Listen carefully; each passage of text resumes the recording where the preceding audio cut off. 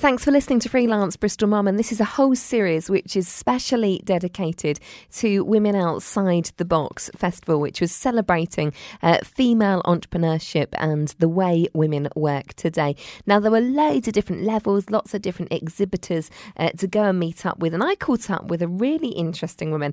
Her business instantly caught my eye. Her name was Jenny Williams, and her project, or her business, was called The Detective Project, and the very essence of it being the science of crime, and that you could go off and you could throw a children's party, with the nature of it being that they could go off and be their very own detective.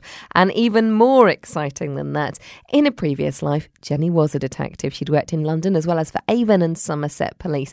But it wasn't until she had her own family, as is often the way, that her business was born. And here's how it all got started. I saw a gap in the market because my kids suddenly got to that age when kids' parties were a regular occurrence, and we'd done everything. So I tried out doing a detective kids party, and it just took off, and I've been busy sort of ever since then, really. So it grew from doing children's parties to then going into schools and running school-based science events, and then on the back of that, the grown-ups wanted to get involved as well. So I now do team building corporate events too.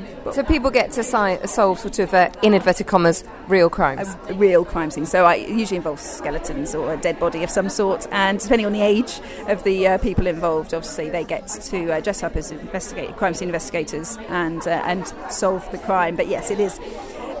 It's a kind of a modern take on a murder mystery type thing, but we use proper investigation techniques in theory to actually solve a crime. So they might get hands-on investigating crime, but then have to interview witnesses or find out or work out where they would go with the investigation to solve it, depending on the length of the workshop. And they must love the fact that they're working with someone who was once a real-life detective. Yeah, it does add a bit of credibility to it. So it's not just a dramatic type event. There's a good bit of science involved, and certainly in a kids' party, the children do pick up a little bit of science along the way without even noticing, and that's lovely. It's really nice. They actually learn a little bit about various subjects. So you wouldn't think that there'd be science involved in that sort of thing, really? Well, it's forensics, science. So we talk about DNA. Sometimes the children, get a 9-year-old child who's heard about DNA at school, and then I mention, your blood,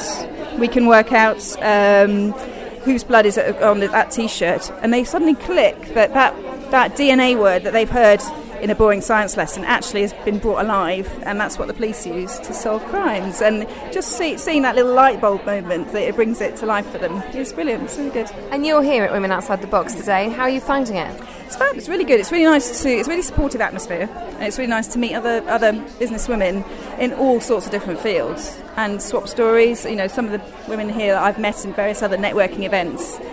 So it's lovely, really sociable. But we're all here with a serious side. We're all here to sort of promote or to hopefully swap skills with other people when we're here.